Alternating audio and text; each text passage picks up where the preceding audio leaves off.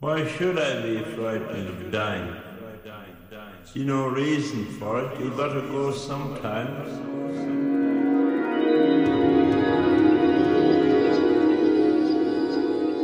Hello, welcome to the Sam Reads Near-Death Experiences podcast. Thank you very much for listening today. I am excited to get into this one. This near-death experience was sent to me by a longtime listener of the show, Carl. Shout out to Carl. Thank you very much for sending me this. And I really appreciate that because this is an amazing experience. It comes from a man named Henry, and the circumstances around what caused the near-death experience are a little vague.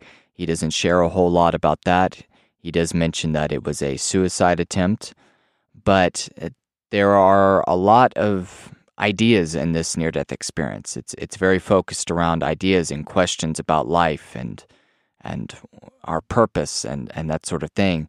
And particularly, he asked a question about what ghosts are, which led me into a long discussion of us having multiple souls and all sorts of interesting stuff. And I got to read quite a bit from On Dreams and Death, the book that I've been citing most frequently in these episodes. But it was very appropriate for talking about Henry's near-death experience and some of those ideas in there.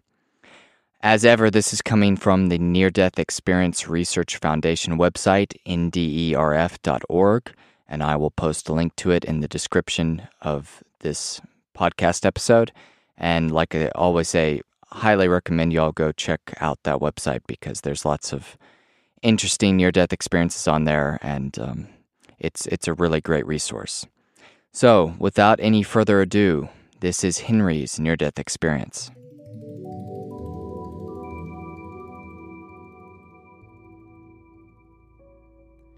The fact of the matter is that I died. I remember feeling my heart slow down until it stopped. At that moment, my eyes closed. Not more than what seemed a second later, I could see again.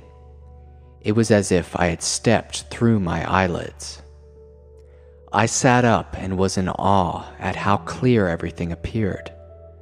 I had worn glasses or contacts my entire life, so I was amazed at the sharpness of the room around me and the vividness of the colors.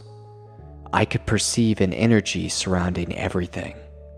The books, desk, furniture of the room all seemed to have a slight glow that radiated from them. No sooner had I noticed this than I realized I could see 360 degrees around me. I didn't need to turn my head. I just looked and I saw. There behind me lay my body, and at that moment, I realized I had died. At the moment of realization, I saw a light come from the doorway. As I stared into it, the room seemed to be blown away, and I was in another realm. At first, all I perceived was a vast area that I knew somehow extended into infinity. The area was lighted, but the source of the illumination I couldn't see. The entire universe was of the richest, deepest dark purple I had ever seen. At that moment, I realized that all of my senses were heightened. I could hear silence. There was no noise, but I was hearing something. Perhaps it was the existence of this universe. It was alive. I was breathing, but not. Instead of air, I felt a living force flowing through me. I felt as though I was swimming in the very essences of love. As I moved through this space, I became aware of others around me. There was no one I knew, but I sensed other beings. Soon I saw them as small golden orbs of light, each separate and individual. Yet a thin thread linked them all. They extended out as far as I could see in my mind. I knew that each and every one was connected and joined with what I believed was God. It is important to note here that I never heard voices. Rather, words seemed to enter my mind as immediately as I perceived something. It was like a running narration in a film. I was given answers to my questions before I could even ask. Almost immediately, I knew I was not staying. This universe seemed to know my desires to understand life and the mysteries of why we are on this earth. It was going to tell me. I became aware of other voices, the orbs or other souls around me. I could hear them communicating to each other. There seemed to be cliques of orbs that were together. They spoke to one another about their lives on Earth and all they had perceived and felt. They shared not only in words, but in sharing the experience.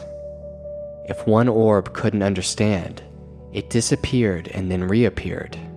The orb somehow went back to Earth and experienced that life to further understand.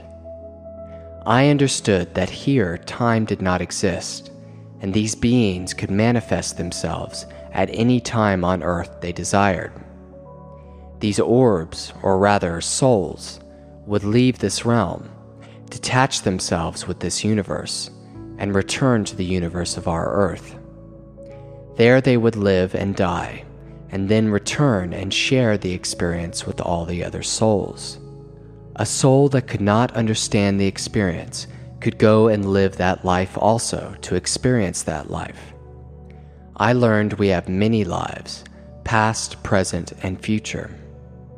These souls, our souls, cannot experience certain things like pain, sorrow, hatred, and anger. Though these are negative things, it was important for them to understand and experience them. Perhaps to understand the motivations of human beings, or, and I believe this in my heart, to eventually evolve into a being like God, all-knowing and understanding. At this time, things appeared to me, answers to other questions. I could see concepts as if they were entities. I could understand for the first time in my life E equals mc squared. I learned that our universe is one of many. It is like a petri dish, designed with its own rules to raise a specific being. In this case, to raise beings like humans. Each universe had its own specific laws of physics. I now realize that the amount of information a soul must learn is vast, more so than we can possibly imagine here. The next concept or rule I learned is that God can never be proven by scientific means. To do so would corrupt the environment. It would destroy faith. When we have faith, we seek, we learn. If God were to appear before us like a huge being at the United Nations, the entire world would believe, but also live in fear. To successfully experience the human existence, one must be physically out of touch with God. We have to learn and seek on our own. We need to search out the meaning of our own existence and experience here on Earth. Faith is the engine of discovery. Without faith, we are just like ants. I learned why bad things happen to good people. If nothing bad ever happened to us, we would all basically be the same. It is like metal in a forge. You have to heat it and strike it repeatedly to make a useful tool from it. We start this life with a blank piece of paper. With every incident we experience, a part of the blueprint is recorded until a complete plan for an individual is created. This blueprint dictates the end of our lives. To live happily in this realm is to become aware of the blueprint and change it. Lastly, time is only a concept measured here. In the other realm, it doesn't exist. While we may experience pain and sorrow on Earth, it is only a second in the grand scheme of things. We have an eternity to live, and in reality, souls never really die. Our life is just a thought, providing circumstances for this existence. As the soul progresses, this trauma is forgotten and put in its proper perspective as part of the learning process. One question I always personally had, and that was answered, is, are ghosts real? The answer I was given was, yes. In the human body, there are two forms of spiritual being. One is the soul, which is the spiritual being that has a symbiotic relationship with the physical body. The second is the being created by the biology of the human body. This being is intelligent and is basically the personality of the individual. Its purpose is to provide for the human needs of food, hunger, survival, and procreation. This concept is very similar to Freud's id, ego, and superego, the division of mind and personality. The soul provides us with all the things of the individual that separates us from the animal kingdom. This is the ability to reason, use logic, or feel awe when seeing a sunset. The soul is the creative side of humankind. The second being is more of our animal side and drives us to accomplish or pursue things to satisfy our needs and wants. When we die, the soul separates and proceeds to the other side. Forgive me for simplifying everything. The entity of the body dies, taking with it the strong emotions, baggage, and drives of human beings. This is a natural part of the dying process. However, sometimes under violent or sudden death, this other being, for lack of a better word, doesn't have a chance to die. Instead, it remains behind as the drive, emotions, and motivations of our spirit. This body being, without the guidance of the soul, is basically just a shell. It wanders about with no goals or purpose. It often repeats acts that it has done before because memories are the only, quote, guidance that it has. In time, this being's energy dissipates and nothing is left. That process can take a long time. Hence, we have a, quote, ghost that haunts a house or person. A ghost has the center of its existence when it was with its human body and soul. Here on earth it remains until it eventually vanishes. The ghost can be communicated with and guided, yet has no real will of its own, but only that of habit. As the questions and answers ended, I felt myself fall. With a jerk, I was back in my own body. My eyes opened back to my own world. Only scant minutes passed, but it seemed like an eternity. I learned many other things that as time passed, I forgot. Okay, so that was Henry's near-death experience. So we're going to get into some of the things that we can discuss about it, because there's really a lot there that we can talk about. Not so much in terms of imagery this time around, but more, Henry's dealing more with ideas. He seems to be a very curious person, and through his experience, asked a lot of questions and I suppose gained a lot of knowledge about things he was curious about.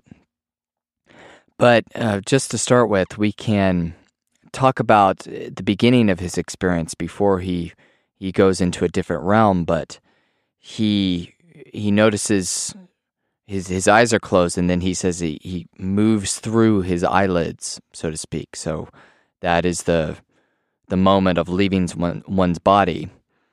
It feels like he moves through his eyelids, and then he can see. And when he can see, his perception is completely different than what it usually is.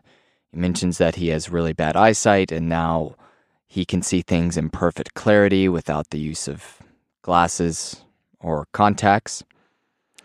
And a couple of interesting details that I wanted to point out, which we can relate back to other near-death experiences that we've talked about so far, is the fact that first he has 360-degree vision, which is something we hear in different near-death experiences. Sometimes people express that they are able to see completely around them, like perfectly, and without having to turn or move in any way. It's very hard to imagine, but most of these experiences usually are.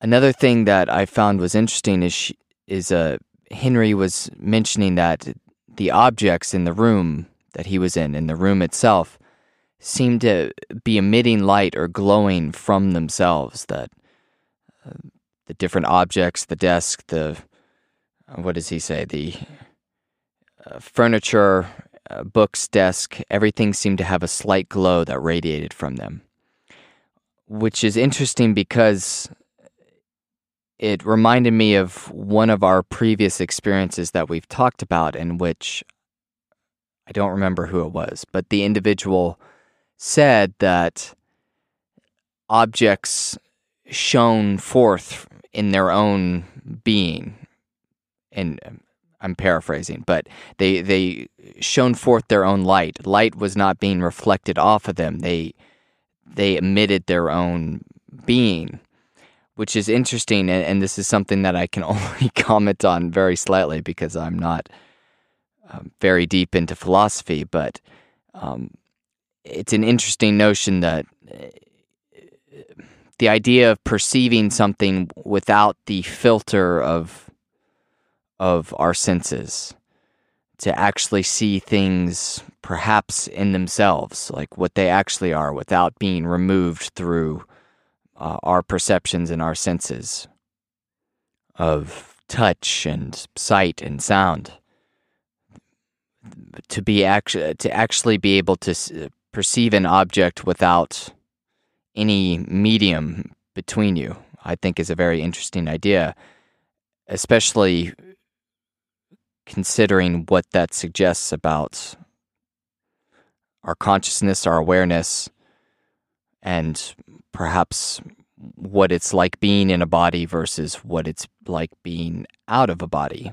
It certainly seems a lot more unlimited, unrestrained, being free of the body. At least that's the general vibe that I get from reading near-death experiences and people trying to describe it and having difficulty in describing it because we are such limited material creatures most of the time. So I always appreciate people trying to describe what perception is like outside of the body, quote unquote. You know, what the vast differences of quality. The people tend to describe the sights and sounds and colors and everything as being more intense, more vivid than ever possible in the body in human form. So I thought that was very interesting. Another thing that stood out to me was, in this case for Henry, the threshold into this other world, there was no tunnel per se, but the threshold was a doorway, which I think obviously is a perfect image for what that suggests of moving into another realm, another place, perhaps another state of being, but a doorway works perfectly in that regard.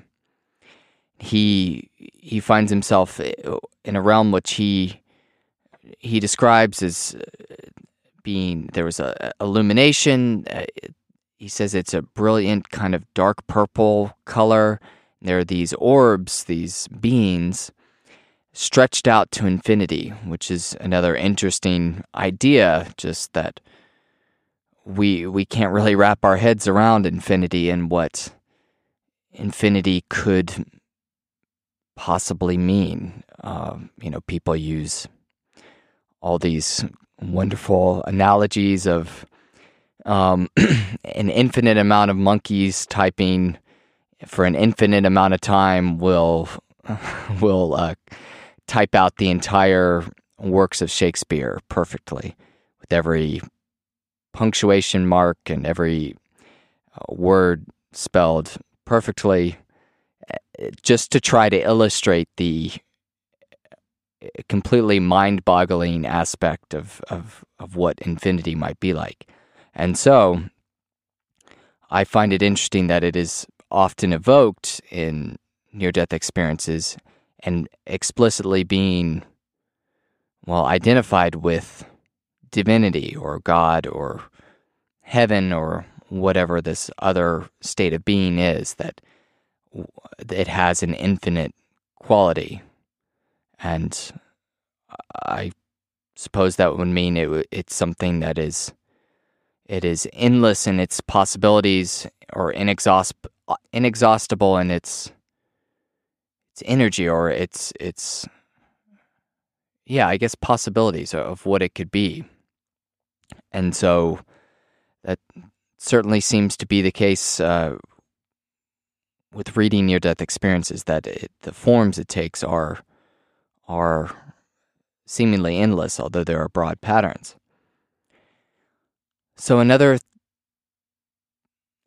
thing that stood out to me was that he mentions that he can hear silence, which is obviously something paradoxical. It's irrational, it doesn't make sense, it's not logical. But as I like to point out, near-death experiences often have this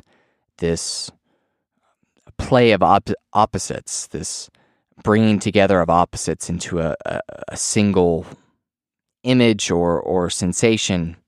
And in this case, that's definitely what's going on here, that this is something impossible. You can't hear silence. Silence is the absence of sound, but in this case, it expresses that transcendence, that ineffability of the experience, that he is actually able to hear something which has no sound.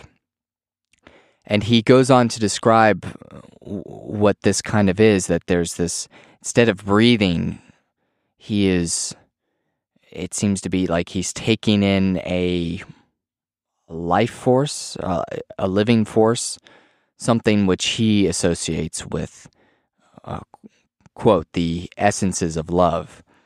So something he associates with love as being this permeating, ether, which instead of air breathing in, the atmosphere seems to be love, or that something we could describe as love. Then he talks about seeing all these different beings, these different souls, which have the form of an orb, a sphere. And that's something that you do see in many near-death experiences. Some people describe different beings as having a body of light, or a physical form of some kind, but they also get described as orbs, round objects.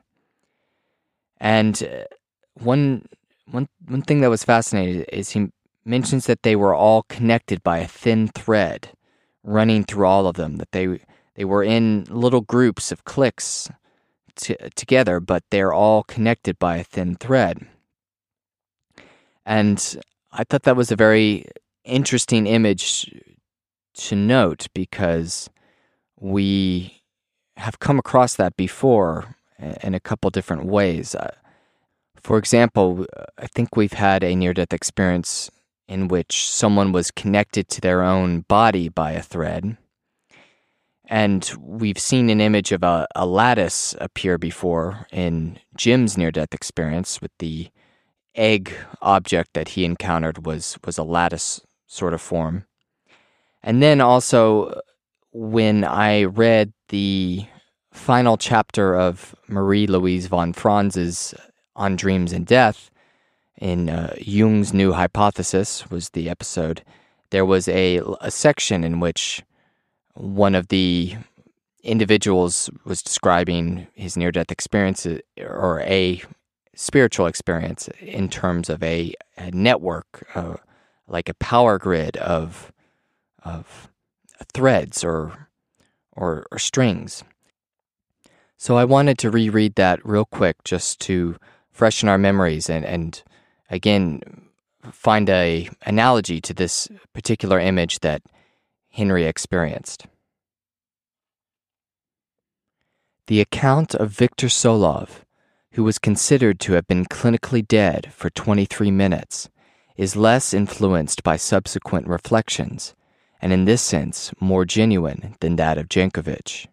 Quote, I was moving very quickly toward a bright shining net which vibrated with a remarkable cold energy at the intersecting points of its radiant strands.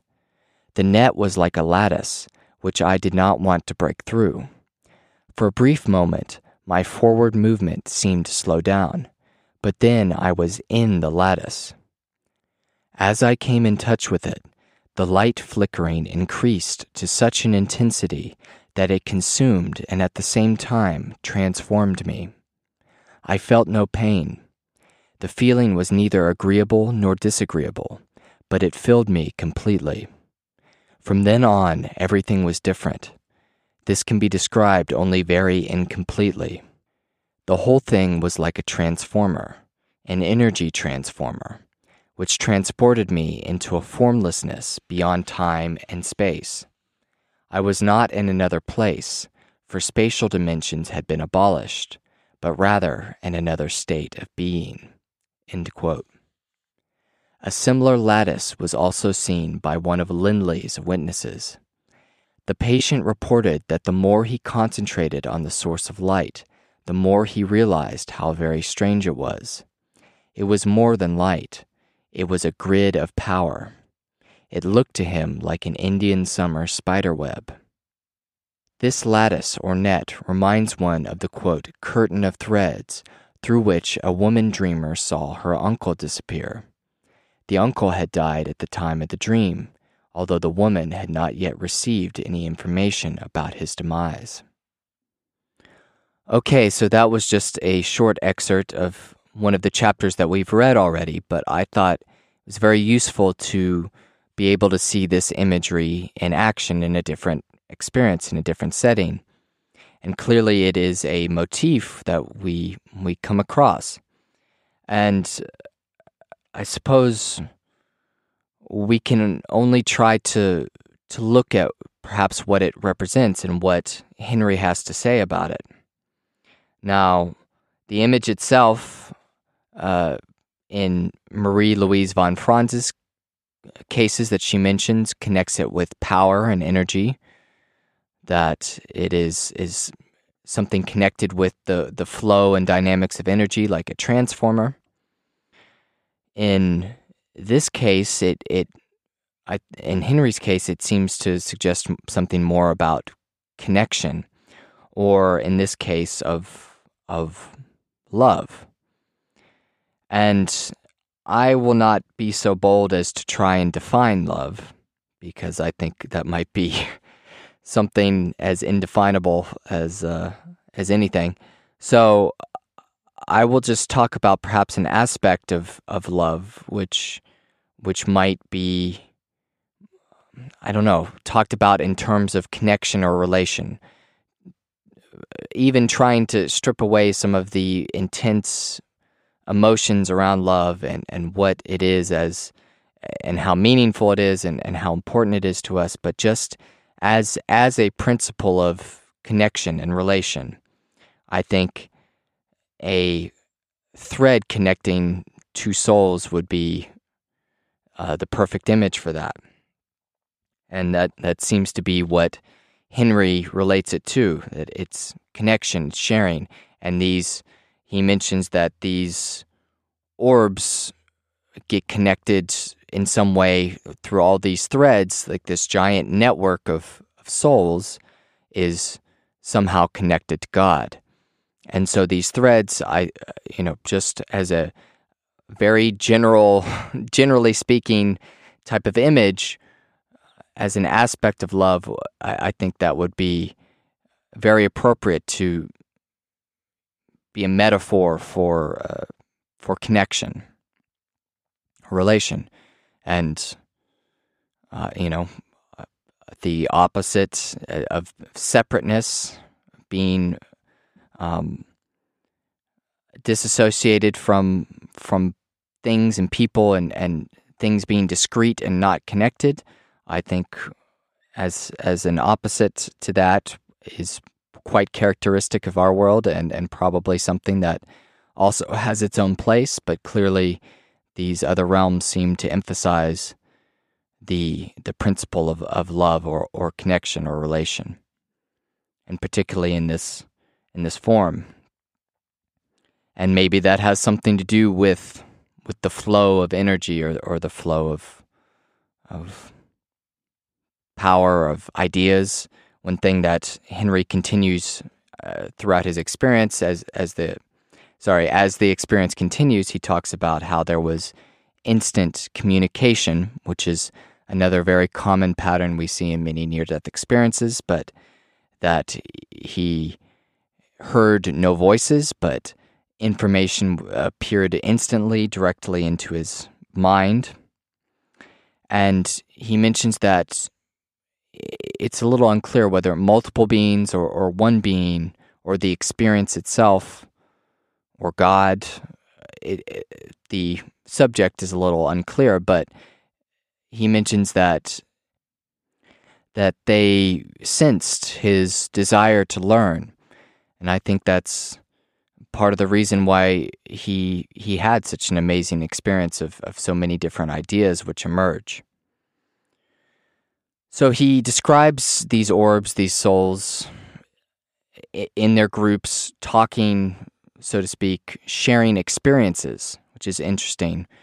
Again, it's almost like the language itself is experience or consciousness that is shared back and forth. And they relate, I suppose, their time on Earth, their different incarnations. He mentions that a soul, should they not understand a particular experience of another soul, can incarnate on Earth at any particular time, jump in at any point in the river, and to, I guess, live a life to have that experience, to be able to understand what the other souls are going through. And supposedly, from what he describes, it seems like it's pretty instantaneous from the standpoint of that realm, that the soul or orb is not gone for very long. But he mentions that they have to do this in order to understand really negative type situations, negative emotions, pain, sorrow, hatred are ones that he singles out. He says that they can't experience those things in this realm.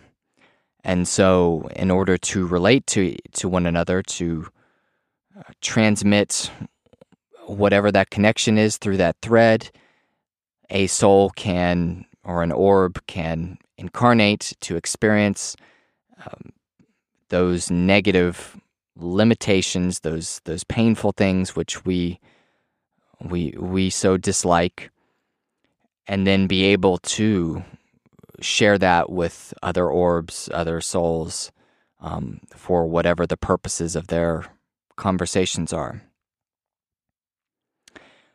But what was interesting is that it's not a perfectly blissful type of situation of only that there's only good that is important. In fact, the impression I get from Henry is that the negative is just as important, if not more so. Here's a quote. "Though these are negative things, it was important for them to understand and experience them."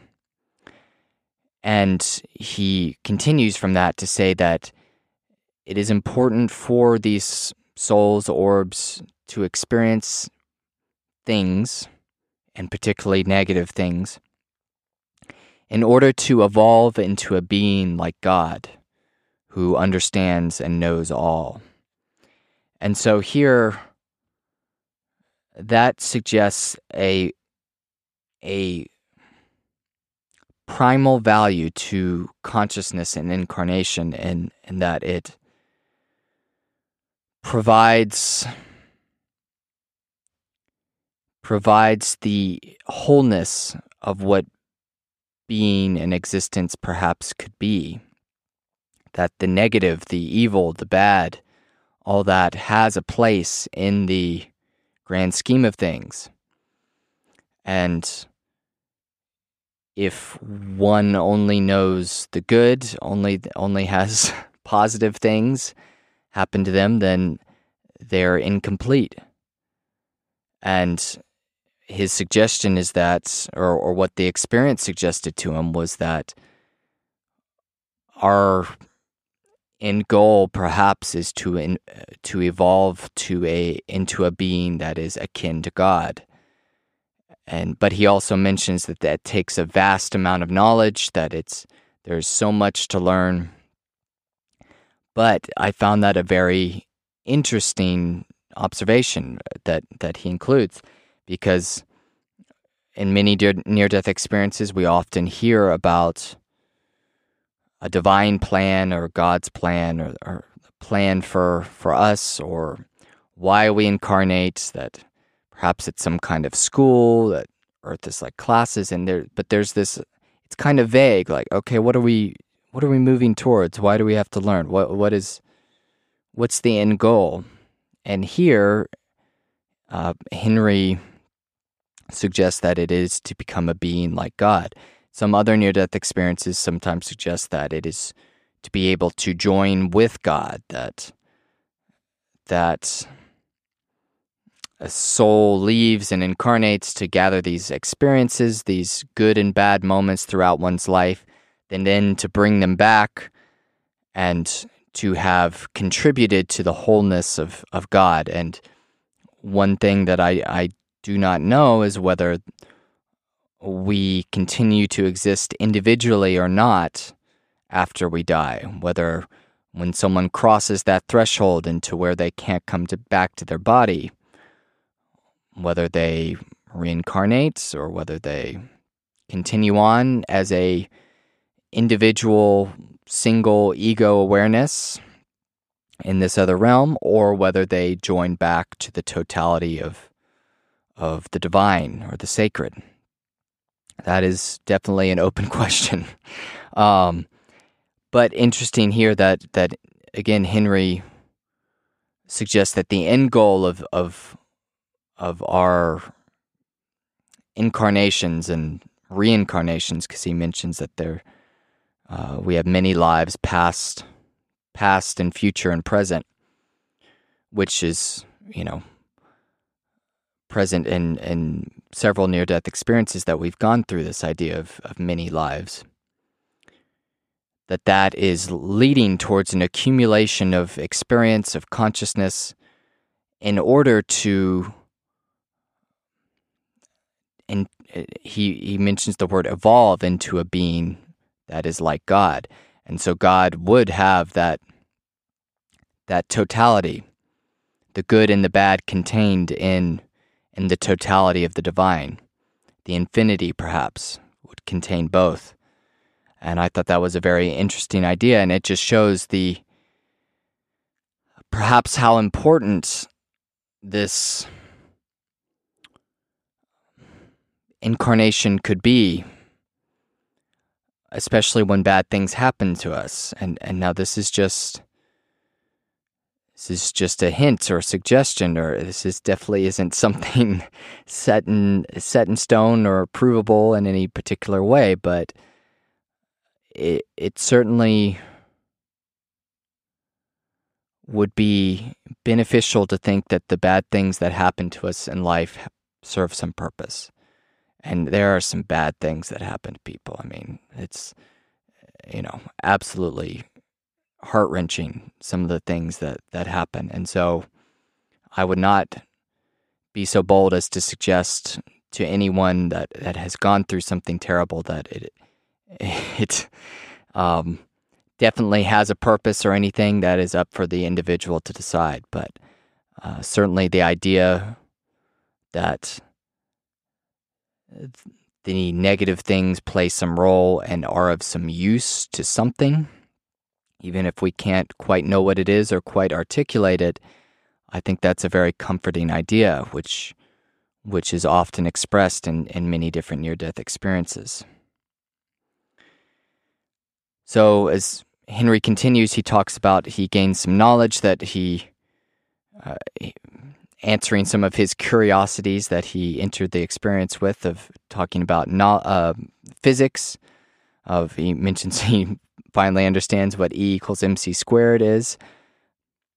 And he also talks about, I suppose, cosmology, that our universe is one of many. He uses the image of a petri dish, bacteria growing, to compare our universe to the supposedly many universes there are, and that each, I suppose, is fine-tuned with its own laws of physics. And, that's something I've heard in, popular science shows and stuff, but I can't make any comment as to what exactly that would refer to, and common or modern ideas about cosmology and what the universe is and its shape, and if there are other universes and stuff. But that's all very interesting, especially that someone would gain some knowledge about that in a spiritual experience. But again, he points out that the amount of knowledge that a soul needs to gain is vast, more than we would ever think, which I suppose would make sense why we would probably have to go through many lives in this particular case, or based on that suggestion, if that were the case. That to gain that amount of knowledge, to be spiritually evolved enough to such a degree as to be like unto God, that would probably take a while, I imagine. So that was interesting that he pointed that out. And then he goes on to a section which I found, again, very fascinating, in saying that God cannot be proved by scientific means, which, that makes perfect sense to me. And his rationale for it was very interesting and very compelling. I thought that if God were able to be proved by scientific means, then we would quake in fear beneath our overlord, and the United Nations would be freaking out and all that stuff, which I think is pretty funny, but serves, has a good point to it. So I think that's fairly self-evident. And the same goes for, as far as I can tell, near-death experiences or any kind of spiritual experience. I don't think is going to be proved scientifically, or at least in a way that everyone will agree on. And so that just raises the question of what should be the foundation of our belief. And as I've said it multiple times on the podcast, I think it should probably be our own experiences. And I know that's very subjective, but if you take inner experience as seriously as outer experience, you can find your own proof, because it is objective. It happens to you. A dream or a near-death experience or a vision or what have you. There is something objective in it, in that it happens to you. Unfortunately, it cannot be proved by any particular scientific means. Even if you had a brain scan of a extremely divine dream you were having in which you were talking to God, you wouldn't be able to have any particular proof of that is what you were experiencing, of that having any physical reality. But as objective phenomena of the psyche which happen to us on their own accord, I think that faith and belief can be substantiated by experience. And that's difficult to do, and it takes introspection. It takes time to to be able to look into oneself and be able to find those moments that indicate that. But I will always take that over someone else's word for it. Because as great as it is to talk about them and to read near-death experiences and to share our different experiences, there's always that gap. It's always that gap of I wasn't there. I didn't go through it. There's no way of proving it, and that's okay. That's how it is. It's completely okay. But the proof that I will seek is inside of myself, and I will be on the lookout for. And I think that is a good way to go about it, but certainly not the only way for people. Henry concludes that paragraph by saying, we need to search out the meaning of our own existence and experience here on earth. Faith is the engine of discovery. Without faith, we are just like ants. So he also talks about how in order to have this experience, the human experience, to have perhaps whatever the important aspects that a conscious experience and a life and an incarnation can provide, one has to be physically out of touch with God, which, again, going back to that, the idea of a thread and love as a principle of connection, of relation, that the opposite, the principle of separation, things being disconnected and discrete, also serves a particular purpose and should be included in our totality, I suppose.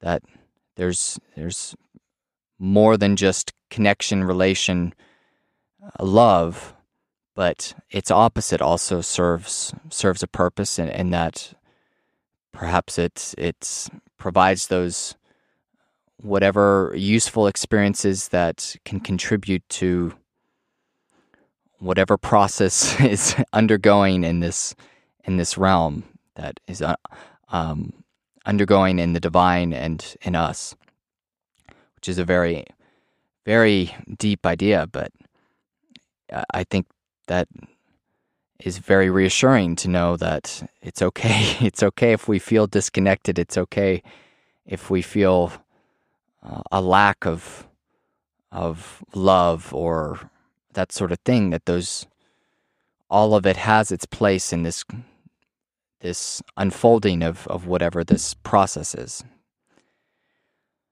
So he also talks about how like I mentioned, how bad trauma and pain can be, but he talks about how they're temporary, that in this other realm there is no sense of time, and that I suppose once we are in that realm, or once he is in that realm, that the idea of pain and trauma is just the blink of an eye, that compared to a relative eternity in this timeless place, that those moments of pain and suffering seem insignificant in terms of their length of time and the amount we should dwell on them, which is a very comforting idea. And so then as we get towards the end of the experience, he talks about that he always had a question in his mind about what are ghosts? Are ghosts real?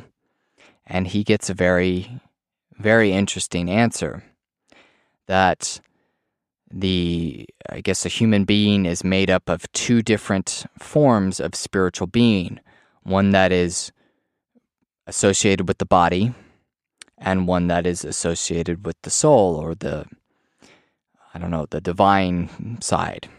And this, you can divide this up so many different ways. It makes so many different analogies. The body spirit he relates to the drives and instincts and need for consumption, protection, all the different drives and motivations that we have that are worldly, and sex and power and instinct and all these different, forces which perhaps define worldly life, ambition perhaps. And then the soul, the spiritual side, which is, he said, is what distinguishes us from animals, which perhaps would indicate our consciousness, our awareness. And also, he uses a couple different ways of describing it, like the sense of awe that you get when you see a sunset, or perhaps just the sense of meaning or purpose that we feel in our lives, or the meaning that beckons to us in certain things that we find interesting or meaningful or profound, perhaps. That is coming from that divine soul in man. And so there's a couple different ways that you can talk about it. For instance, there's the psychoanalyst Erich Fromm made a distinction between the having mode and the being mode, which is kind of the same thing. Having mode is a way of being or a way of acting in the world that is more focused on material things, of acquisition, of perhaps like power and control and objects, perhaps. Whereas the being mode is more focused on things like love or sense of self, or things that are spiritual. And so that would line up pretty well with this distinction between these two souls, which was pointed out to Henry in his experience. I mean, you could also just describe it as your animal side versus your angel side. That there are these two different sides in man, and they both have an influence on our consciousness, on our ego. You know the Snickers commercial where they say you're not you when you're hungry, and whoever the person is acting like someone else, or acting like a diva or something, and they have a Snickers and they're back to themselves. And I think that points to a pretty accurate truth of that. Our drives, our different instincts, these archetypal type of forces that are inside of us, when they grip us, we're not quite ourselves. That they have their own energy to them, or their own force to them.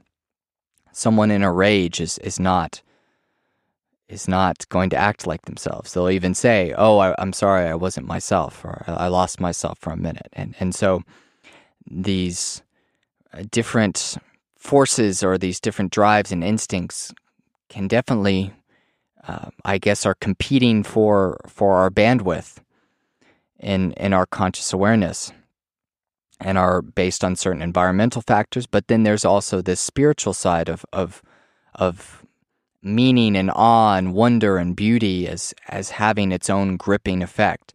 And so it's almost like, I don't know, the picture it makes for me is of we're being divided up by these different competing forces, and from what I've read of Jungian psychology, the goal should be to integrate all of them into one whole, and to be conscious of them.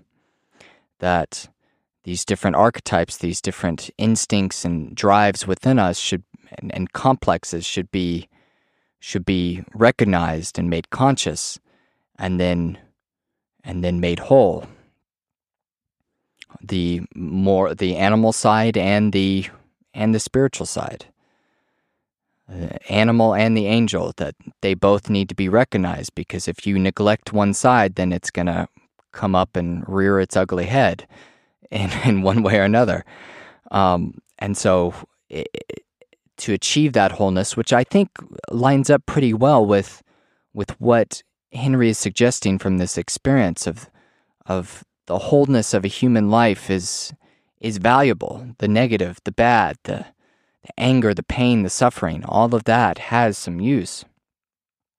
And so to shun all of that in life, or even the negative things about ourselves that perhaps we don't like, all of those have a place. And I'm not saying that means you should go out and treat people badly or something, but to recognize your own shadow, the shadow side of yourself, the animal side, the materialistic drives, the urges, the cravings, all that stuff has a place and might not necessarily need to be acted out in the world, because that would probably could make things worse for everybody, but needs to be made conscious and not brushed under the rug like it's not there. And that is in addition to our spiritual instincts, the spiritual side of meaning and wonder and awe, which calls to us as well. And so to continue talking about this division between the souls, well, I guess before I get into all that, I'll reiterate what Henry explains is that the body soul, the body spirit, in the case of a violent or sudden death, doesn't have time to dissolve, I suppose, in the case of a natural death, and so is set free on the earth for a little while. And he mentions that it has no personality or anything, but it's just a bundle of drives and desires, and that is what a ghost is, which is a very interesting idea. And that the spiritual side is something which I suppose enters the other realm. But that would suggest that in the cases where people tend to have some time to prepare for death, or at least have some idea that death is coming, perhaps in the case of someone who's slowly dying or at the end of their life, that there could be a gradual dissolving of these, animalistic drives, instincts, that sort of thing, which comprise the body spirit, the side of the body that is, evolutionarily determined and has its specific roles to fulfill, of eating and consumption and all that material stuff, that can gradually fade away into where there is no ghost wandering around. But interesting that, again, he mentions that they tend to dissolve after some time. So I try to get away from the book by Marie-Louise von Franz on dreams and death, but it keeps on pulling me back. It keeps on being relevant to what we talk about, because there are several passages in which she talks about these divisions of the soul or the psyche in cases of death, and perhaps what it might mean for us. And so I wanted to read a few of those. Now, this is something that we've discussed briefly back in Cheng Guan's near-death experience, which is a couple episodes ago, in which she was having trouble breathing, and she was floating above her body, watching her body struggle to breathe. And so she had this division of there were two of her, and she was experiencing both at the same time, which would line up very well with Henry's description of the composition of our souls and the roles that they play. But I read a little bit from On Dreams and Death back in that episode, and I thought it would be useful to probably reread that passage and also a couple others, just so we can fully explore this, because it's a fascinating idea, and that's something that's really been interesting me lately, of this idea of where does psyche meet matter? Where does the soul meet the body? And obviously, there's not going to be any easy answer to that. But there are lots of spiritual beliefs about souls and the different types of souls, the soul and the spirit and the breath body and the astral body and all these different things, which frankly have been somewhat confusing to read through. But I thought it would be useful, at least in this discussion, based on what Henry experienced, to try and explore that idea further. So there are 3 different sections On Dreams and Death that I'm going to read. It might be somewhat long, but I'm hoping that, again, as a way of talking around this idea, gives us more context and ideas to play with and to try to understand and what's going on and what is suggested by the things that Henry learned. Okay, so this is the first passage that I'm going to read from On Dreams and Death. I have found 2 cases among the reports of dying people which seem to allude to such alchemical astrological ideas. The first comes from the prominent doctor and parapsychologist Sir Auckland Giddy. Quote, "On Saturday, the 9th of November, 1 minute before midnight, I began to feel very ill, and at 2 o'clock I suffered an acute gastroenteritis. By 8 o'clock, I had all the symptoms of an acute poisoning. I could hardly count my pulse or my breathing. I wanted to ring for help, but I realized that I could no longer do so, so I gave up the attempt quite calmly. It was clear to me that I was very ill, and I went over my financial situation very briefly. During all this time, consciousness seemed in no way to be clouded. But suddenly, I noticed that consciousness had separated itself from another consciousness, which was also in me. In order to describe this phenomenon better, let me call them A consciousness and B consciousness. In all that follows, my ego and my A consciousness were attached to each other. I noticed that the B personality belonged to my body. As my physical condition became more and more serious, and my heart scarcely beat at all, I realized that the B consciousness, which belonged to the body, began to show signs of a complicated structure. That is, it constructed itself out of physical sensations in the head, the heart, and the entrails. These components then became independent of each other, and the B consciousness began to fall apart, whereas the A consciousness, which was now I, myself, seemed to be completely outside the body, which I could now observe. Gradually, I realized that I could not only see my body and the bed in which I lay, but also everything in the house and the garden. And then I noticed that I could not only see objects in the house, but also things in London and in Scotland, wherever I directed my attention. From a source unknown to me, which I called my mentor, I was instructed that I was completely free in a time dimension of space, in which the quote now was, in a way, equivalent to the quote there in the ordinary 3-dimensional space of everyday life. I saw then that the doctor had been called, and he gave my lifeless body an injection of camphor, and I was drawn back. I went back reluctantly, back to my body." End quote. When a woman patient was brought back to life by her doctors from a diabetic coma, she reported, quote, "I saw that I was being carried away in small parts. All of my parts had different colors. Everything was separated from the trunk of my body. Over there lay the liver, here the heart, and there the lungs. They formed a color game, profound and beautiful. And I saw that I was carried away to the kingdom of light.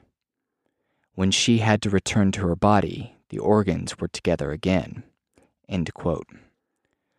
Whereas Getty does not pursue the disintegration of B consciousness any further, This woman is interested in her disintegrating organs. She especially emphasizes their colors, the beautiful, quote, color game, which others also describe, not so much in connection with the body as with their experience of the beyond. If we try to view these modern experiences in the light of the statements of the Egyptian ritual for the dead, there arises for me the following hypothesis. During mummification, the organs of the body were assigned specific gods, that is, psychologically different archetypes of the collective unconscious. The latter seem to be projected, as it were, onto the body or to be incarnated in it. Body consciousness, Getty's bee consciousness, seems to dissolve at the approach of death, like the dead in the mummification ritual who are first dissolved in the primal waters of Nun. During the ritual for the dead, however, a further step is taken. The deified, transfigured body is reassembled into a new unity, newly united with the sun god Ra and with the other soul parts. Getty's A consciousness would correspond in Egypt to the mentor, the voice of instruction, the Ba soul, which, for example, appears in the famous Egyptian text, the dialogue of a world-weary man with his Ba, as an instructing spirit. I believe, therefore, that Hump is not necessarily right when he assumes that B consciousness dissolves definitively. It seems that perhaps only a momentary dissolution takes place for the purpose of transformation.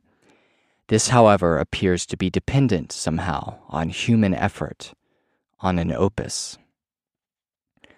Okay, so there were a couple reasons I wanted to read that. First and foremost being Marie-Louise von Franz goes on to refer to this near-death experience that Getty has in several different instances when talking about these different spirits or souls or aspects of consciousness. And here this very much lines up with what Henry talked about in terms of an ego, personality, the I, quote unquote, being one consciousness A, and then another consciousness that is associated with the body, which he calls consciousness B. And Getty goes on to describe the particularly sensations of his entrails and his different organs. And then von Franz continues by bringing up another experience of a woman who saw her different organs being carried away and having different colors. And then she connects that with something she had been talking about previously to this passage, which is the Egyptian death liturgy and rituals of mummification, and in particular why they might have done the things that they did. And she thinks that perhaps they projected onto the different organs different gods, that in some connection with this idea of the body having a spirit and each organ having a particular aspect of consciousness or the psyche attached to it, then had certain rituals performed with it, and that eventually they are reassembled in some form as a resurrection body, which she goes on to talk about quite a lot. And so here, von Franz takes a different approach, which slightly disagrees with what Henry learned, is that she doesn't seem to think that they would disappear indefinitely.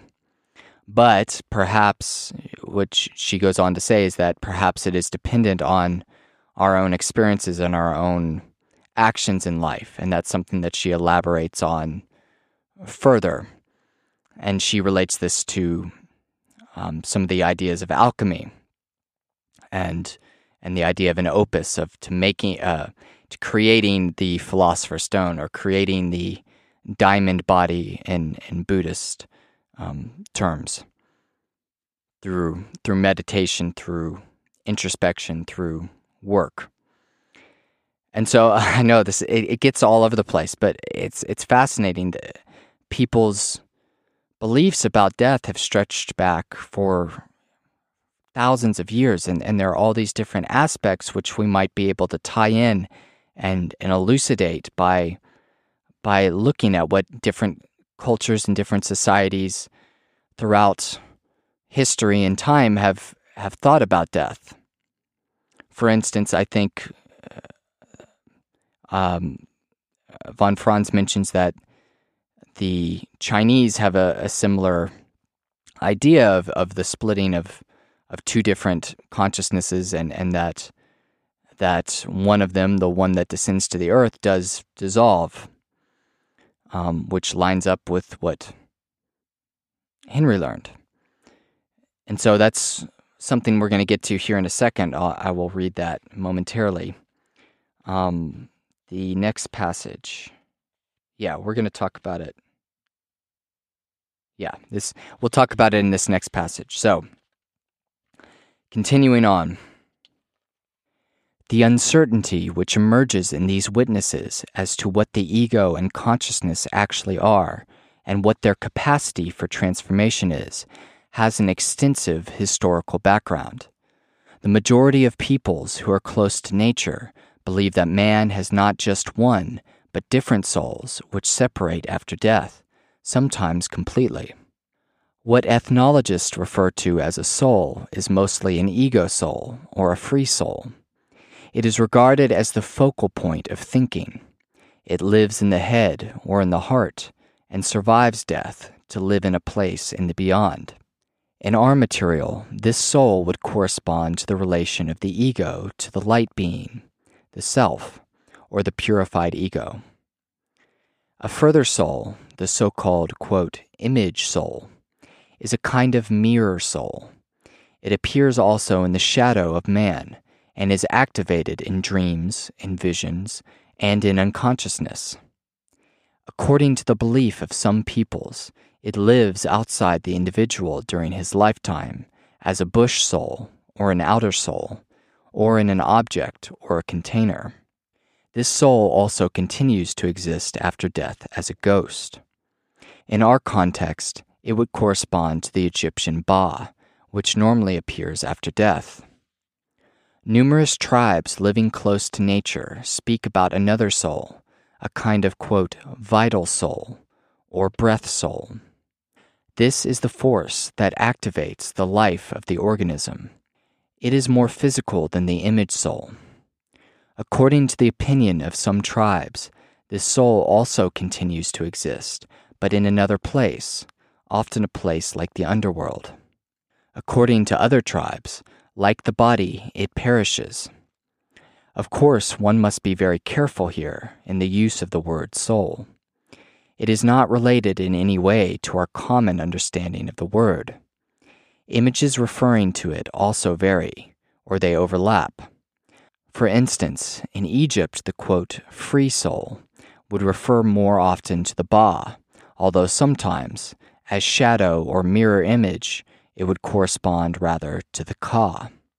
The vital soul, or breath soul, would correspond in our context to Getty's bee consciousness, or to the little man in the vision of the Swedish patient.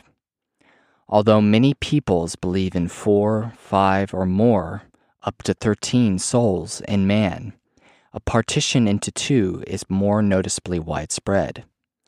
The two are usually a spiritual, free, not quite incarnated soul, and one more attached to the physical body.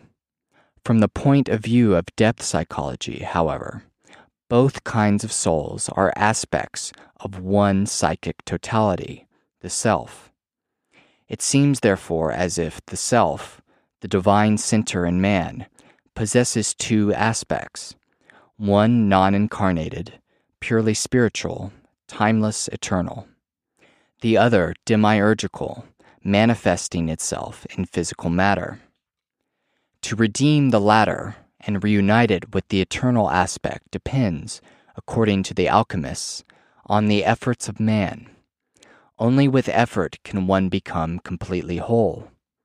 Seen in this light, the actual resurrection is just this union of the two aspects of the self, a second death marriage. The 13th century alchemist Petrus Bonus described this second union in the following way, quote, "In the conjunctional resurrection, the body becomes completely spiritual like the soul itself, and they become one, as one mixes water with water, since there is no longer any difference between them, but rather a unity of all three, namely of spirit, soul, and body, without separation, in eternity." End quote. A very close parallel idea of a duality that must be overcome is found in Taoistic alchemy. Quite generally speaking, the Chinese assumed that when a man died, a bipartition took place first, in which his body soul, Po, sinks downward, whereas his spirit-like soul, Hun, rises upward. The Po, Getty's B consciousness, dissolves but does not disappear.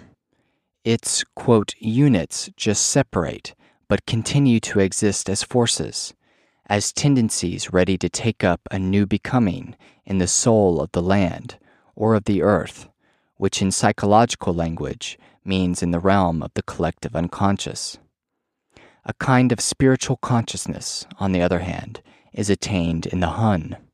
This, however, if it is without body, has a tendency to fade away gradually in a second death, unless the individual, during his lifetime, has concentrated so much on his future life that he has built a subtle body around himself, a body of thoughts and deeds, here again the fruit, of a spiritual kind, which then supports the Hun and protects it from disassociation. On the other hand, whoever has not built for himself such a spirit body is dependent on an ancestor cult among his survivors to be able to continue to exist, in order to be incarnated anew among the same kin. Jung observed a similar bipartition in people who faced immediate death. He comments in a letter on the strange change in a dying patient, a woman who seemed to linger on in an ecstasy, quote, "Such a thing is possible only when there is a detachment of the soul from the body. When that takes place and the patient lives on, one can almost with certainty expect a certain deterioration of the character insomuch as the superior and most essential part of the soul has already left. Such an experience denotes a partial death. It is, of course, a most aggravating experience for the environment, as a person whose personality is so well known seems to lose it completely and shows nothing more than demoralization. But it is the lower man that keeps on living with the body, and who is nothing else but the life of the body." End quote. Jung's remark is similar to the Chinese description of the separation of the Hun and the Po at death. He continues, quote, "With old people or with persons seriously ill, it often happens that they have peculiar states of withdrawal or absent-mindedness, which they themselves cannot explain, but which are presumably conditions in which the detachment takes place. It is sometimes a process that lasts very long. What is happening seems to me that it is as if such conditions had an inner consciousness, which is so remote from our matter-of-fact consciousness that it is almost impossible to retranslate its contents into the terms of our actual consciousness. I must say that I have had some experiences along that line. They have given me a very different idea about what death means." End quote. I have also observed such psychic states in some people. In these cases, a second consciousness was often present, a superficial, everyday consciousness, which seemed to have no notion of impending death, and even made mundane future plans, and a deeper, more serious consciousness, which broke through from time to time with casual remarks which made clear that the dying person was well aware of the impending end and was preparing himself for it. This, quote, deeper consciousness belongs presumably to the self, which is partially out of time and space, and it is therefore that part of man which survives death. The Chinese Po, the body-bound life force, maintains a kind of impersonal inheritance. One could say it has, quote, complexes, which do not belong just to the individual. Jung writes in a letter, quote, "Our life is not made entirely by ourselves. The main bulk of it is brought into existence out of sources that are hidden to us. Even complexes can start a century or more before a man is born. There is something like karma." End quote. The ancient Chinese expressed this insight in the following way. The body-soul elements of the vegetative Po are dispersed and are ready for a new existence. They enter into the soul of the land, a kind of life reservoir from which the ancestors emerged and from which the grandchildren will arise again, that is, into the collective unconscious. Chosen people, however, instead of falling into this dispersion, are able to become a Shen, an agent of divinity, and no longer have to return.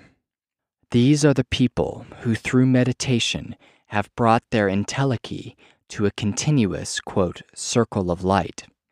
The famous Taoistic alchemical text, The Secret of the Golden Flower, refers to this great work.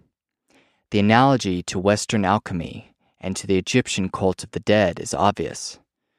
A spiritual opus is needed by man in order to produce a resurrection body. In Buddhism, the diamond body. First of all, we must return to the duality of the Hun and Po. The task of the Taoistic alchemical opus, or of this kind of meditation, is not to suppress the thoughts of the Po, which belong to the female yin principle, but rather to transform them into thoughts of the Hun, yang. These thoughts of the yin are, quote, distinctive, discriminating. They have their source in a consciousness that has turned to the outer world. Only after their transformation do they also become rooted in the creative, harmonious principle of the universe, in Tao. Consciousness that has been transformed in this way is also referred to as, quote, holy embryo. It is the Dharma body, a form of higher consciousness. The Po is that ego which still hopes, desires, wishes, and experiences fear, and thus lets the life energy, Qi, flow outward. It corresponds to Getty's B consciousness, or to an everyday ego that has not been purified. The work consists in its transformation into an interiorized, spiritual consciousness. This is the, quote, fruit, which is being preserved after the destruction of the body and death, the, quote, 1 grain of corn. Accordingly, therefore, this body which survives death would, in psychological terms, be made up of everything from the collective unconscious which the individual had, in life, brought into consciousness. That which our everyday ego thinks, does, feels, etc. throughout the day escapes into the outer world and finally gets lost there. But when something meaningful, which can be recognized by means of a strong emotion, breaks into our life, then there is a chance for us to make its archetypal, that is, spiritual meaning, conscious. In this way, a piece of something eternal and infinite is realized in our earthly existence, and that means, in a literal sense, that it has become real.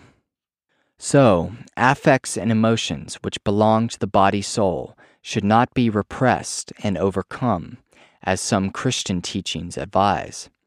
One should confront them in oneself and search for the deeper meanings behind their exterior expressions of desiring and willing to act. Usually this confrontation does not end without a struggle, for it is in the nature of affects to seduce us into impulsive actions, or to hold us tenaciously in the circumstances placed before us in the outer world. To concentrate instead on the deeper meaning of such impulses requires a conscious decision, a turning back or confrontation with one's own emotions. This, in the last analysis, is the meaning of the cross in Christianity, or of the crucifixion. Complete endurance of the conflict between violent emotions and their spiritual meaning.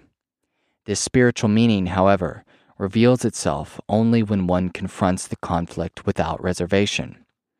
Then there occurs, one cannot make it happen, a transformation that leads to the union of the opposites, and out of that union, the glorified body apparently emerges that survives death and that the alchemists called their stone. Okay, so there's a lot there in that passage, so I'm going to do my best to try to synthesize it and relate it back to Henry's near-death experience and what we can learn from it.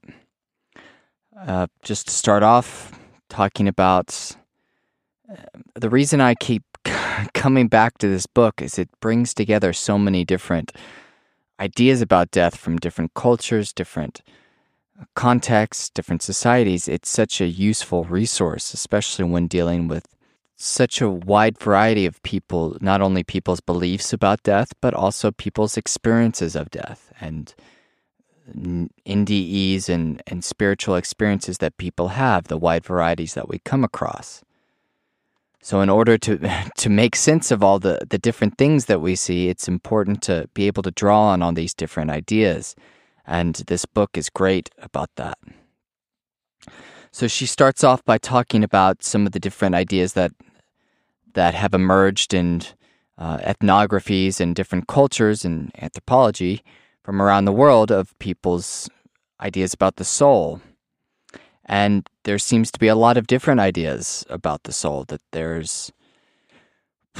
it could be multiple souls, that there's a mirror image soul, which can be projected out onto the world, in which the individual would have some relation with their own soul in the spirit of a animal or a plant, a bush soul as it is called, in certain contexts. There are certain beliefs about whether these souls perish or whether they continue on.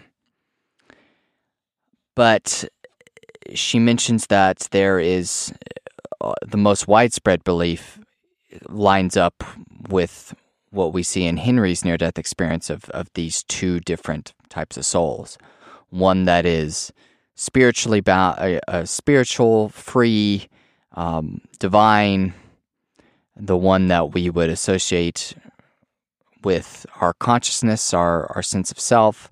Going back to the previous passage, that would be Getty's A consciousness, and then a body soul or breath soul, or one that is associated with the body, with matter and our drives and instincts in the animal side of us, so to speak.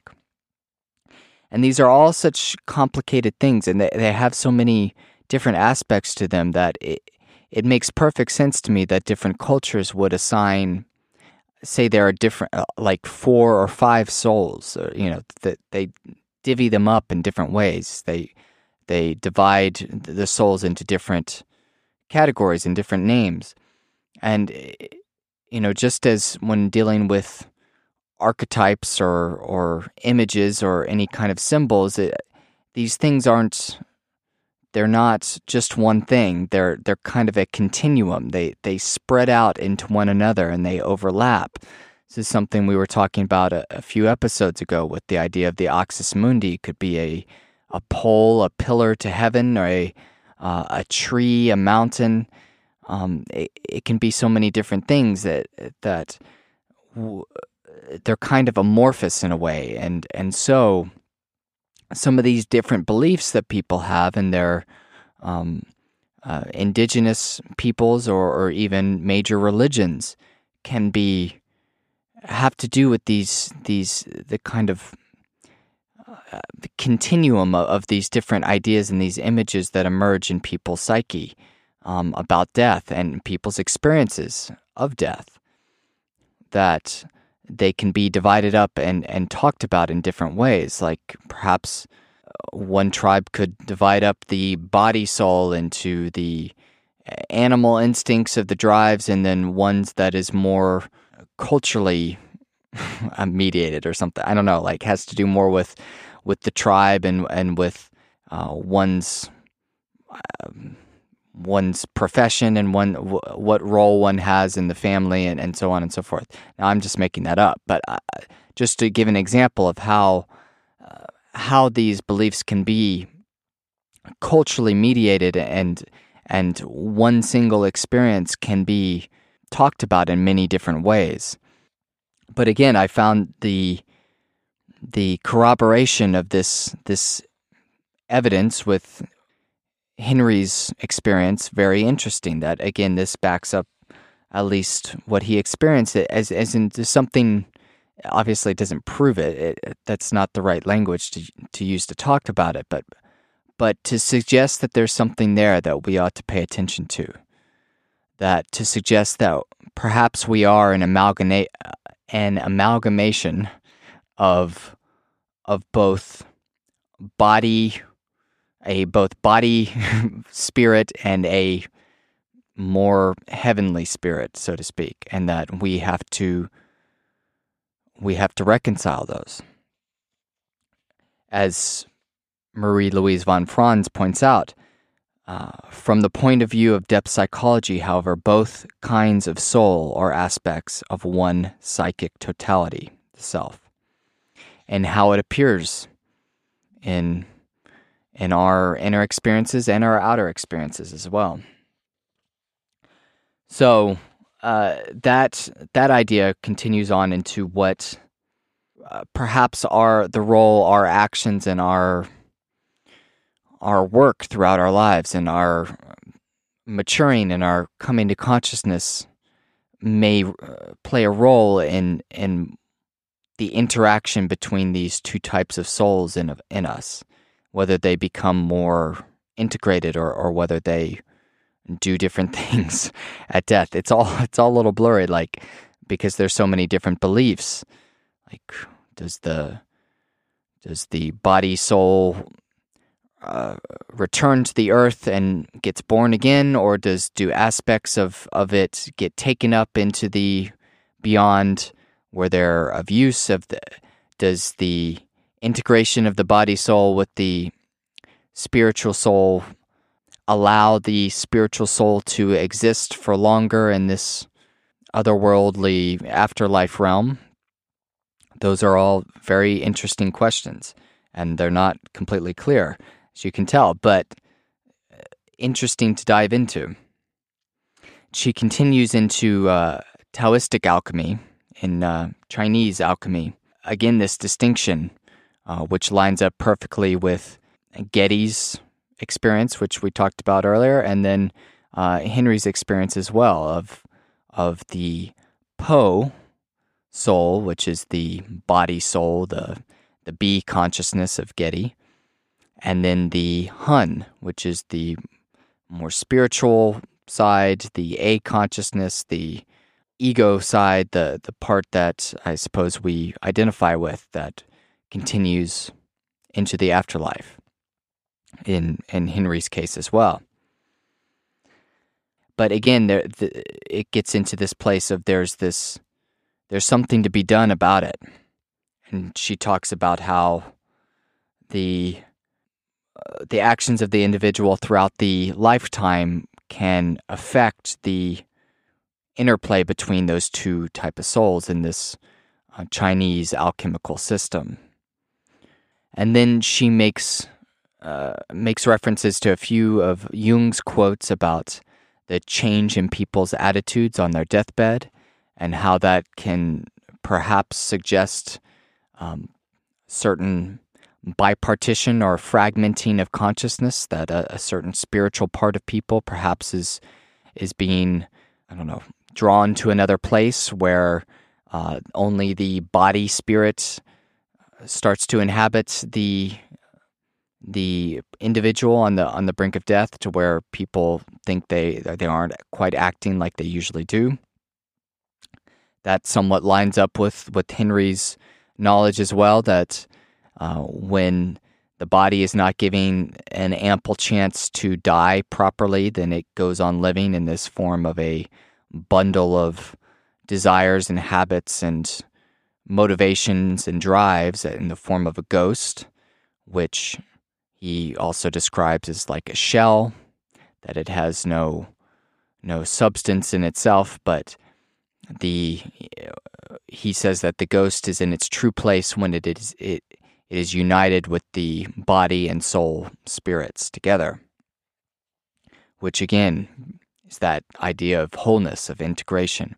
And that is the question that I have when reading this is, does that have some relation into what the spiritual side of man needs after death? Does there need to be some integration of the body? Does that bringing together of the body and the soul have some role to play in the afterlife? And that is a very, very good question, I suppose.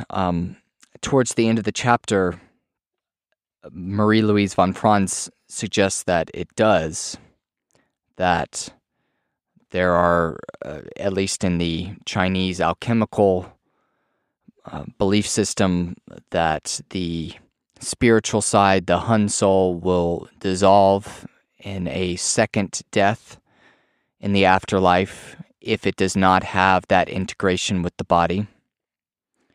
And she goes on to describe what that might mean and relates it to the Buddhist idea of the goal of meditation being to create a diamond body. And this is also related to the ideas about creating a resurrection body in the Egyptian context and perhaps even Christian and Islamic contexts. I mean, it's very wide-ranging and fascinating.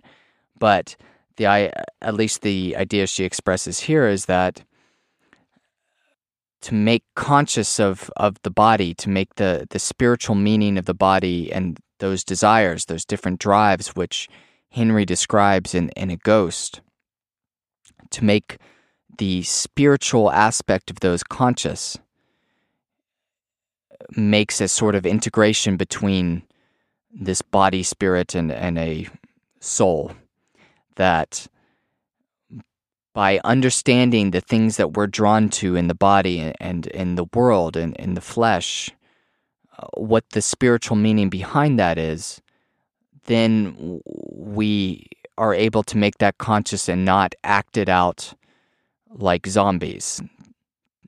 Like when we're, like if you tend to get angry in a certain situation when someone is talking about perhaps a certain subject, or if you're frustrated and you tend to lash out in given situations, why do you do that? That's that process of introspection, of finding that spiritual meaning. And I even think this relates back to something that Henry mentioned, that he's talking about why bad things happen to good people, and he goes on to talk about what the process of life is like. He says, "We start this life with a blank piece of paper. With every incident we experience, a part of the blueprint is recorded until a complete plan for an individual is created. This blueprint dictates the end of our lives. To live happily in this realm is to become aware of the blueprint and change it." So, that idea of, okay, in this situation, I tend to do this, have this certain emotional reaction and lash out in a certain way. That's the blueprint. And what Henry is suggesting is, in order to be happy, we must become conscious of these unconscious plans that we construct throughout our experiences in our lives. To make them conscious, we can choose which ones will be the best. What will be most beneficial in our lives and for everybody else. And that goes, I think, right in line with what von Franz is talking about. That we must, the idea of this work, this opus in the alchemical sense, the creation of the stone, is a work in oneself. It's like a kind of meditation to recognize when we're being in the living in the having mode of wanting things and desires, when we're scrolling through Facebook and gazing at people that we want to look like or places that we want to go, and trying to understand what is that indicating inside of us spiritually. What is that referring to? What are we projecting out onto a given situation and a given habit or behavior that we tend to act out continuously?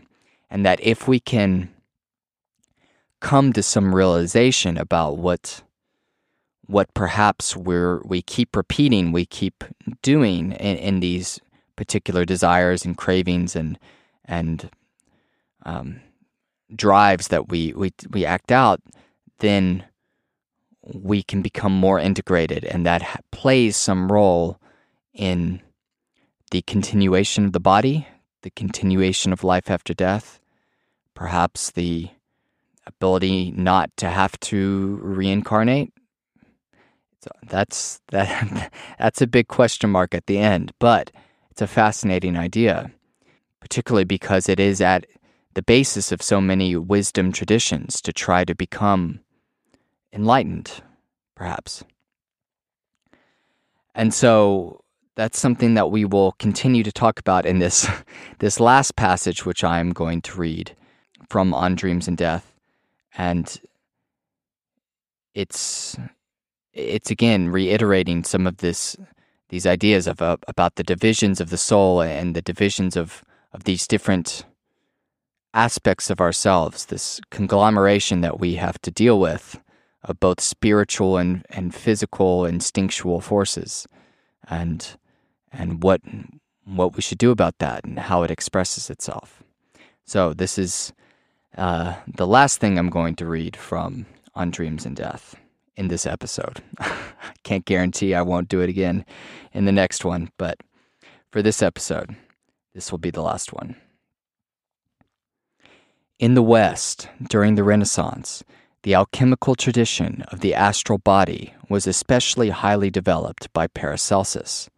In the Liber de Lunaticis, he states that, quote, "There are in man two bodies, one compounded of the elements, the other of the stars. In death, the elemental body goes to the grave together with its spirit, but the ethereal bodies are consumed in the firmament." Paracelsus refers here to the sidereal or astral body, which indeed wanders around for some time after death as a mirror image or ghost, but is then gradually reabsorbed by the stars. Only the spirit of the image of God goes to him whose image it is. That is, the immortal soul germ, psychologically the self. The astral body is thus looked upon sometimes by these writers as being transient, at other times as imperishable. Obviously, it is associated with what we would call the collective unconscious today. For since antiquity, the celestial bodies have been regarded as gods, in Islam as angels. Therefore, from the point of view of modern man, they are archetypal symbols, representing in their entirety the collective unconscious. Consequently, there arises, in this connection, a great uncertainty. What happens to the so-called collective unconscious in man at death? Does this soul layer survive with him, or does man separate from it, since it has never really been part of his personality or become part of his consciousness?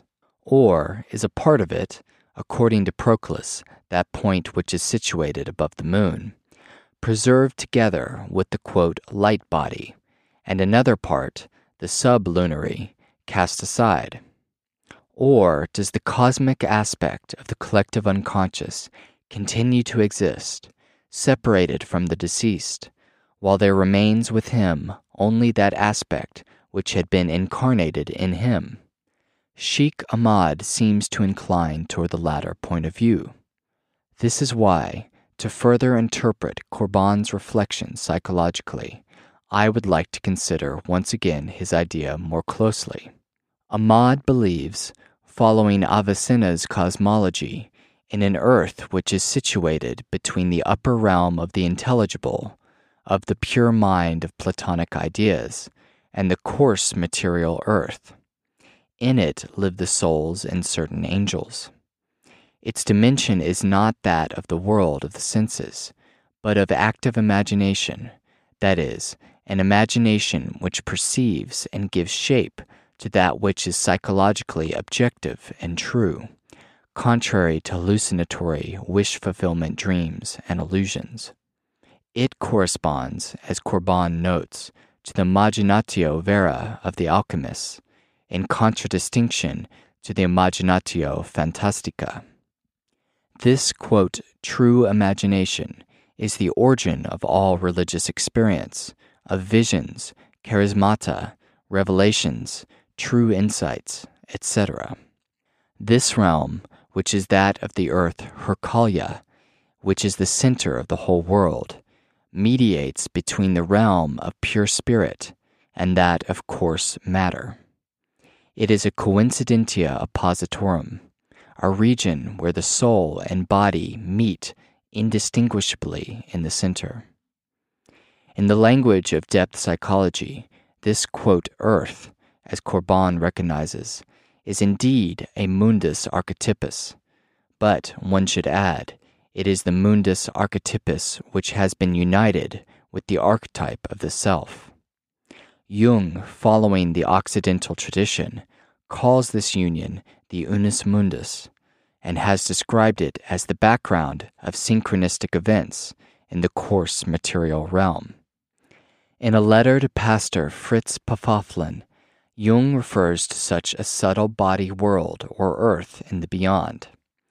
Pfafflen had written to Jung that he had distinctly felt the presence of his brother, who had died in Africa in an accident, and had had a conversation with him. Jung replied, quote, "Now with regard to the exceedingly interesting conversation you had post-mortem with your brother, it has all the characteristic features of these experiences. For one thing, there is the peculiar preoccupation of the dead with the psychic states of other dead persons. For another, the existence of psychic shrines or places of healing. I have long thought that religious institutions, churches, monasteries, temples, etc., as well as rites and psychotherapeutic attempts at healing, were modeled on transcendental, post-mortal psychic states, a real ecclesia spiritualis as the prototype of the una sancta upon the earth. In the East, these ideas would be by no means unheard of. Buddhist philosophy, for instance, has coined the concept of Sambhogakaya for this psychic existence, namely, the world of subtle forms, which are to the Nirmanakaya as the breath body, subtle body, is to the material body. The breath world is thought of as an intermediate state between Nirmanakaya and Dharmakaya. In Dharmakaya, which symbolizes the highest state, the separation of forms is dissolved into absolute unity and formlessness." End quote. In the same letter, Jung also suggests that in the deepest layers of the unconscious, which seem to be spaceless and timeless, there prevails, quote, "a relative eternality and a relative non-separation from other psyches, or a oneness with them." End quote. This sphere is obviously identical with the Hercalia earth of Islamic mysticism. Contact with this world of the unus mundus is vital for man. The entire process which today we call individuation is in its service. Now we better understand what Jung writes in his memoirs, quote, "The decisive question for man is he related to something infinite or not? That is the telling question of his life. Only if we know that the thing which truly matters is the infinite can we avoid fixing our interest upon futilities and upon all kinds of goals which are not of real importance. Thus we demand that the world grant us recognition for qualities which we regard as personal possessions. The more a man lays stress on false possessions, and the less sensitivity he has for what is essential, the less satisfying is his life. If we understand and feel that here in this life we already have a link with the infinite, desires and attitudes change. In the final analysis, we count for something only because of the essential we embody, and if we do not embody that, life is wasted. The feeling for the infinite, however, can be attained only if we are bounded to the utmost. The greatest limitation for man is the self. It is manifested in the experience, quote, I am only that. Only consciousness of our narrow confinement in the self forms the link to the limitlessness of the unconscious, end quote. In this sense, the infinite, the unconscious, has a meaning only when it is linked to consciousness. Otherwise, it is, as it were, lost in itself. It seems that only that part of it which one has made conscious does one take with him as, quote, fruit into the beyond. This fruit seems to have the positive, long-lasting influence in the treasure house or in the library or in the grain barn of the beyond. The same motif can also be seen in the application of astrological ideas. Astrological constellations represent the collective unconscious. They are images of the archetypes projected onto the sky. The natal horoscope presents a special individual combination of archetypal, i.e. collective, elements, similar to the collective character of biological hereditary factors. But in the individual, they take on an individual combination. The combination of stars in the horoscope makes clear, to a large extent, the individual being and also his psychic fate.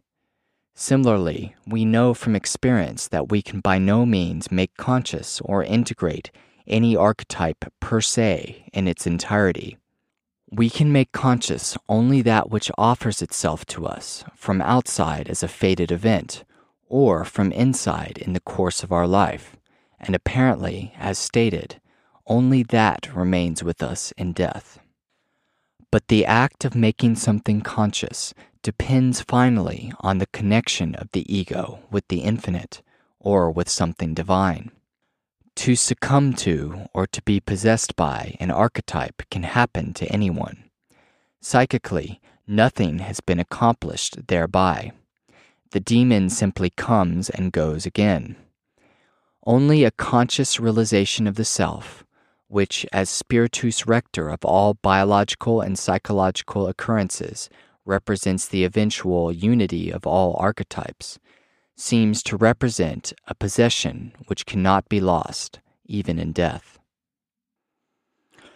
Okay, so with this last passage, we're getting a little farther afield from where we originally started with the idea of what a ghost is and the, I guess, the partition in the soul of all of us, or the consciousness of all of us, the part that consists of the body and the animal drives, and then the soul or the spiritual side. And while we start off in that passage talking about it's essentially reiterated by the alchemist Paracelsus and the Renaissance, talking about how there's two bodies in man, one of the elements and one of the stars. Marie-Louise von Franz continues to go on to talk about what the unification of those two things might look like and what the implications are, and all those surrounding questions to try and explore that a little bit. For instance, she talks about, like I mentioned before, what do these drives and instincts and these aspects of a collective unconscious, these parts of us which we all inherit, what role do they play in life after death? What do they do for us when we die? What do these instincts and forces and drives, what role do they have to play in our lives and in death? And to do that, she ends up talking about some further work of Qurban on Islamic mysticism. It's another reason I need to start reading some Henri Qurban and some of his work, because it's fascinating, and particularly what he studied was Sufism, Islamic mystic traditions, and she mentions that one of the subjects of his work was Sheikh Ahmad, and he had this, I guess, conception of there being this world in between the physical world and the height of the spiritual world, so to speak. Perhaps, again, this could be this continuum between these two states of being. And I found this particularly fascinating because this is a great description of what we usually, come across in near-death experiences. It's this intermingling, this interpenetration of these physical earthly forms, of gardens or a city or a field or a river, or, all these earthly things that pop up symbolically in a near-death experience. And at the same time, this interpenetration of this spiritual side of oneness, of unity, all the different aspects, profound meaning, profound strength of emotion, belonging, a sense of home, all these things, a connection to the all-encompassing light, that sort of thing, coming from that higher spiritual place, and it meets in this almost in-between type of world, which from Qurban, he talks about that is an earth they called Herkalia, I guess. It's kind of a difficult spelling, but that lines up with some ideas of the alchemists on the Western alchemists on the idea of true imagination and an imaginal realm. Sorry, that's kind of hard to say. An imaginal realm where the oneness of spirit and the separateness of matter and particular forms meet and commingle in a true sort of imagination, and that this, which would line up with Jung's ideas of the unconscious, and that this realm and this state of imagination, you have both combining in a particular meaningful way. And again, von Franz mentions that this is a coincidentia oppositorum, a conjunction of opposites, the bringing together, which, like we've been talking about with these two sides of the soul, which was brought up by Henry's experience, the body side and the spiritual side, perhaps an integration, a bringing together of those two things can have profound effects, not only on your life, but perhaps on death and what happens to you after death. Jung, in his letter, brings up a similar conception in the Buddhists, with the ideas of Nirmanakaya, Sambhogakaya, and Dharmakaya, these three different levels. The Dharmakaya representing the totality of oneness of the spirit. And then he reiterates that at the highest point in the highest, as high as you can go in this spiritual realm, it just seems to be oneness, that there's a non-separation of things. And frankly, that's what we see almost all the time in near-death experiences, this sense of oneness, of connection. Here in Henry's near-death experience, all of the orbs were connected by threads stretching out to infinity, and Henry associated that with connecting it to God. Again, there at a certain point in as you, I don't know, go up in levels of this realm or whatever you want to call it, this state, it seems to coincide with everything merging into one, which is obviously associated with the divine, with God, the sacred. And so that is fascinating, and the fact that there is almost a physical approximation of that we can do in our own lives, of that integration and bringing together and making conscious of the body and the spirit, that raising of consciousness, and that the effects that has is absolutely, it's just mind-blowing. It's completely fascinating to me. And then Jung has the quote about the question that matters most to man is, are we connected to something infinite?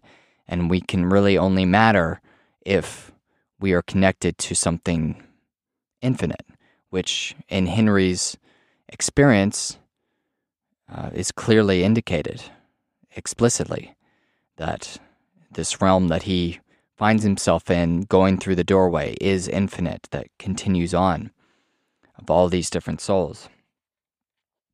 And in terms of what role we play, what we're doing, why this idea that Henry raises of evolving towards a being like God, that what does that mean? Why do we have to suffer? Why do we have to have pain? Why are we here?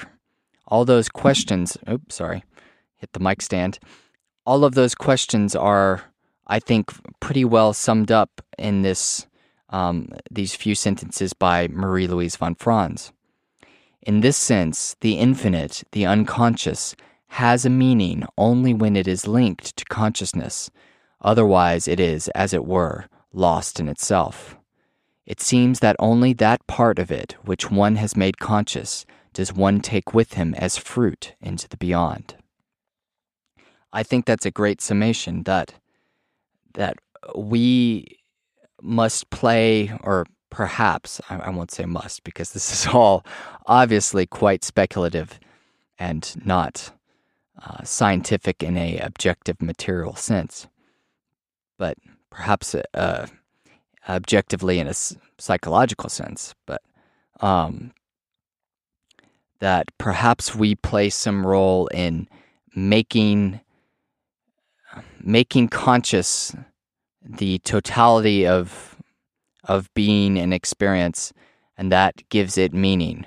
And by our own growth of consciousness and our experiences and the integration that provides and affords us, that plays some profound role in the transformation or the process of unfolding in the sacred or the divine or God or the infinite.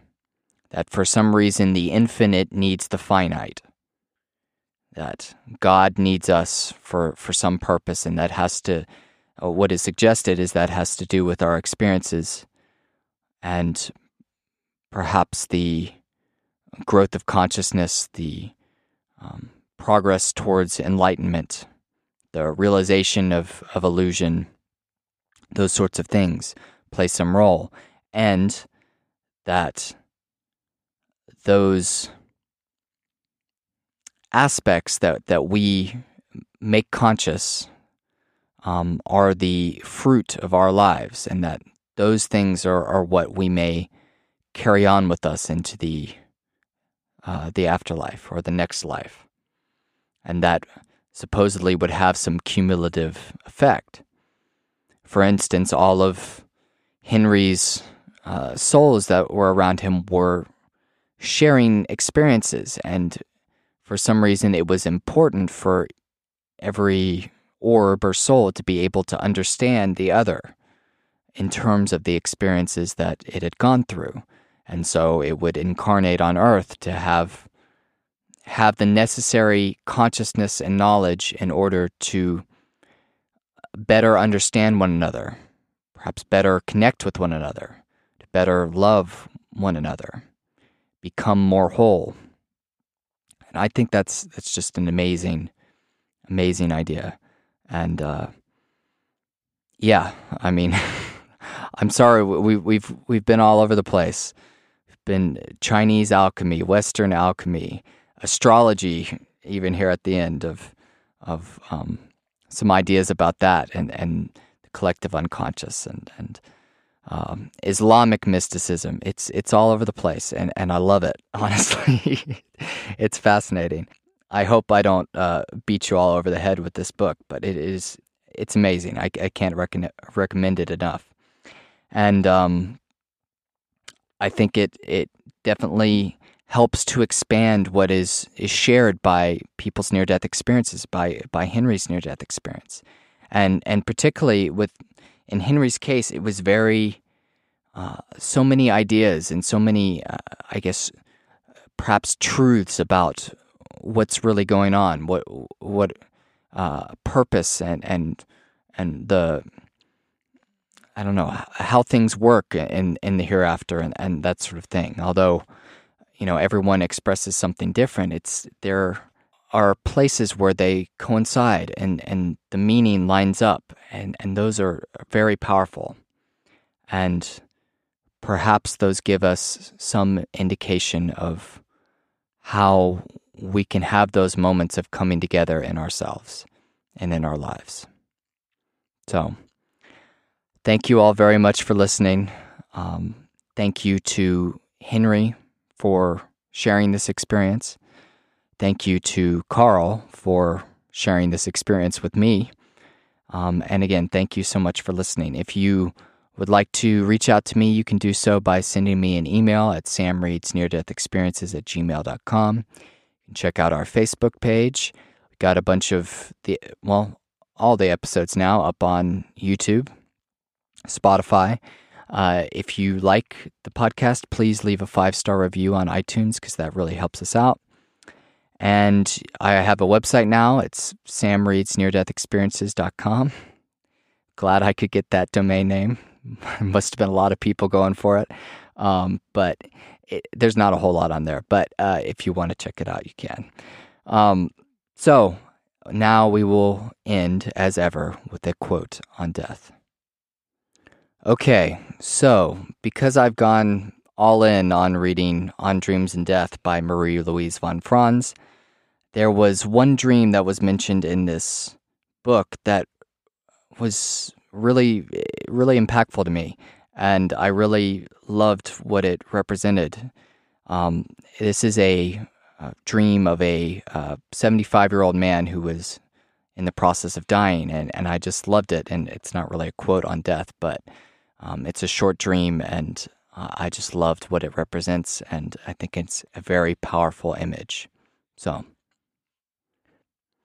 I see an old, gnarled tree high up on a steep bluff. It is only half rooted in the earth, the remainder of the roots reaching into the empty air. Then it becomes separated from the earth altogether, loses its support, and falls. My heart misses a beat. But then something wonderful happens. The tree floats. It does not fall. It floats. Where to? Into the sea? I do not know.